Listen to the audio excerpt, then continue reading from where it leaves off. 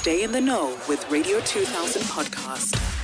It's time for our feature called #Ask an Expert. And yes, our expert is here. Her name is Coach K. That's Quincy Molope on Radio 2000. And she came all the way to assist Sharon, who wrote an email to us saying, "Hi Ntombi, my name is Sharon. I am preparing for a corporate interview late in the month of November. Is it possible to get an expert who can prepare me for what to expect and what not to do in the room?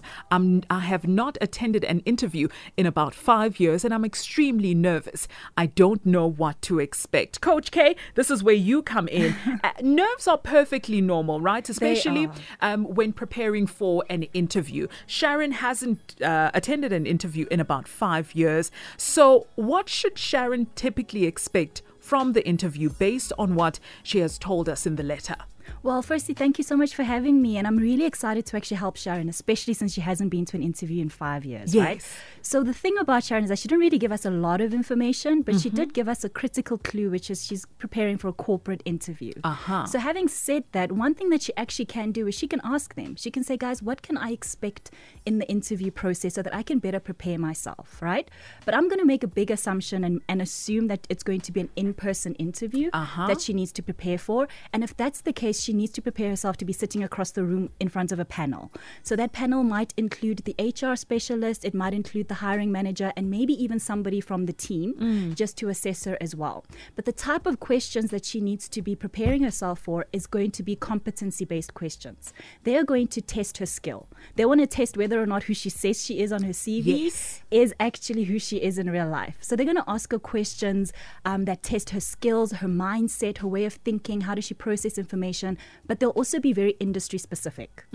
So she needs to make sure that she's aligned with her industry terminology, the language that they use as well. So when it comes to competency-based questions, she's looking at expecting questions like, if it is a high sales intensive space, what do you do to maintain your revenue month to month? Oh, right? I see. So very technical questions specific to her industry. And then they're going to throw in some situational and behavioral questions too. Now, these are to test her character because they want to see whether or not she's going to fit within the team culture. Right? So they want to test her. What's her personality like? And they will ask her questions that are real life situations, maybe even hypothetical, but there'll be those questions that say, so tell us, how do you self-motivate? Especially when you're in an environment that doesn't motivate you, right? How do you deal with stress? What do you do when you have a colleague that you don't agree with? So those are the type of questions that she can typically expect within the first interview of a corporate interview process. Now, how does one know that they are fully ready for an interview? Is it even possible to be fully ready and fully prepared? Because you even said that you can ask for, like a general scope of what it is that they're going to ask. Is it possible to even be fully prepared for an interview? It's actually not possible to be fully prepared. And that's simply because you cannot predict 100% what they're going to ask you. Right? You can prepare yourself, like we mentioned, even if you Google specific industry questions, specific questions for your role, that's fine. But remember that the point of you preparing for an interview, it's not to cram. We're not here to memorize answers. We're here to build muscle memory.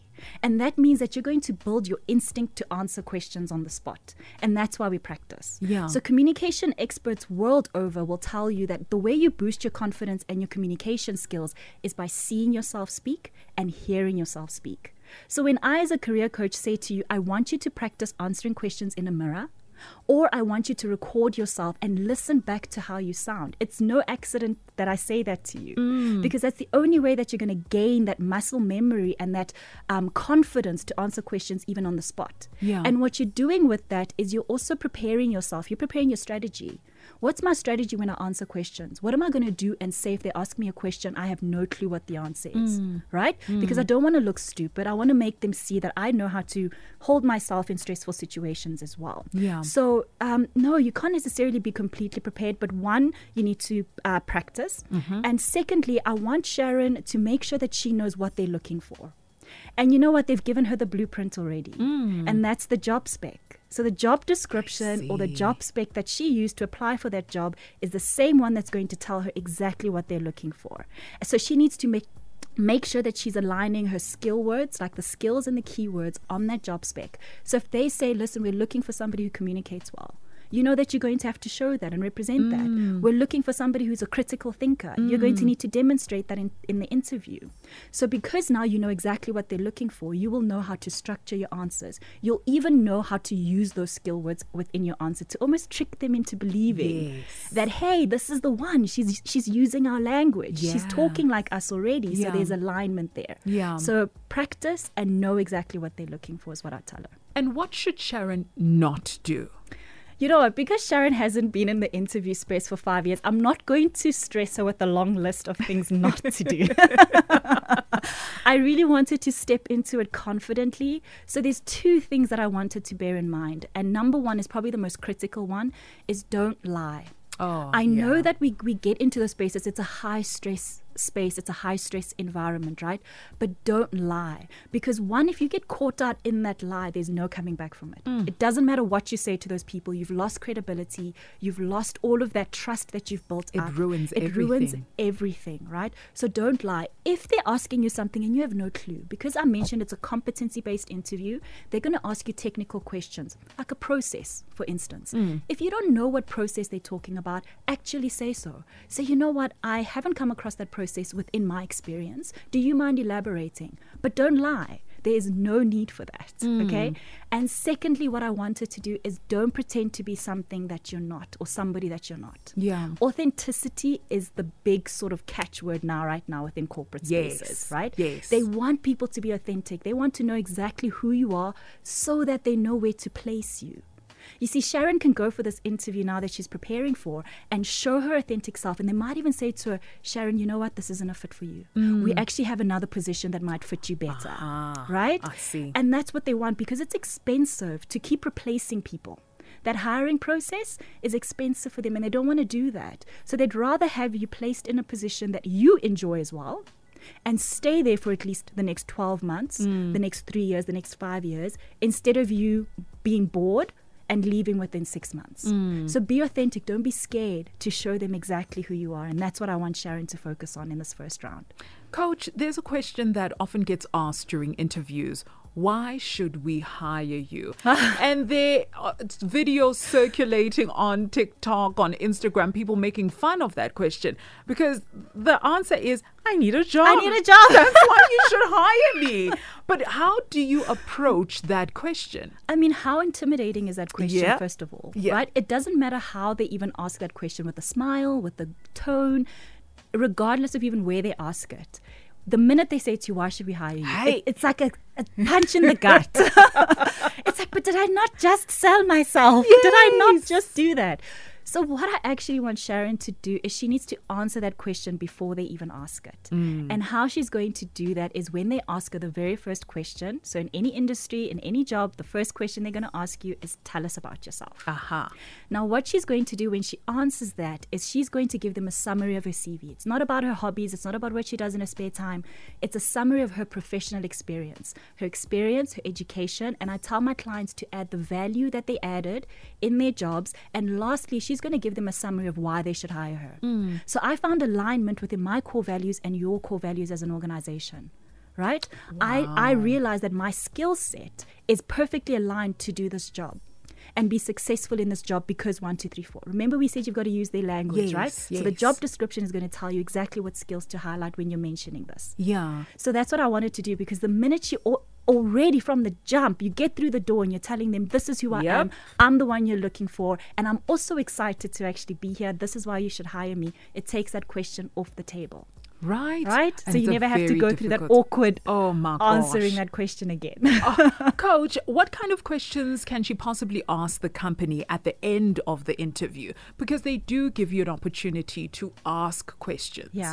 So what I'll tell Sharon, and this is what I tell my clients as well, is we need to demystify the interview process. The biggest myth of interviews is that it's a one-way conversation. It's there, the company's going to put me on a pedestal, they're going to judge me, they're going to scrutinize me, and that's the purpose. But it's not. It's actually a two-way conversation. As much as they are there to judge you, you're there to judge them. It's your opportunity to also figure out whether or not they're the right company for you too. And the way that you do that, because guys, companies lie. they lie all the time. Ooh. Because remember that if they've got a high turnover, especially in a department, it means something's wrong, right? The environment is either toxic, maybe they don't pay enough, or, the manager's just a really poor manager. So they are trying to attract good talent within that space. So they're going to woo you. And you'll realize that they're wooing you when they go on and on about their company. We're so amazing. This is our culture. This is who we are.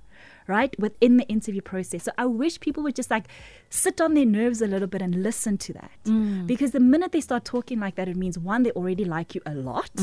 And 2, they're trying to woo you to consider them as your choice, because you actually have a choice. Yeah. Right? Yeah. So what Sharon needs to do in asking her questions is she needs to be really strategic in how she asks her questions, because they're also not going to be completely honest, we mentioned. So you want to find out, what's the team culture like?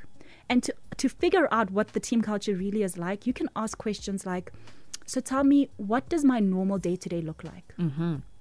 What tasks are you going to expect me to do in my normal day-to-day? Right? And that will tell you what the team culture is like.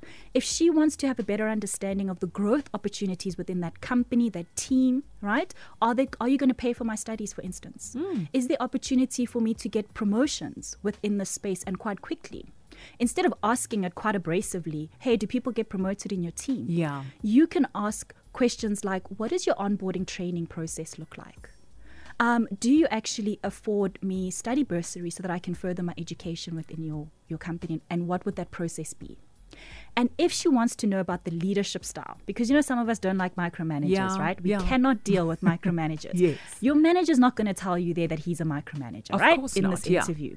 So what you're going to ask them is a very clever question, and I love this question. It's, hey manager, tell me, what does a successful person in your team look like? Because when they answer that, they're going to slip up. And he's most likely going to tell, you know what, I love Ben. Ben in my team doesn't just clock out at 4:30. He makes himself available until 8 o'clock in the evening.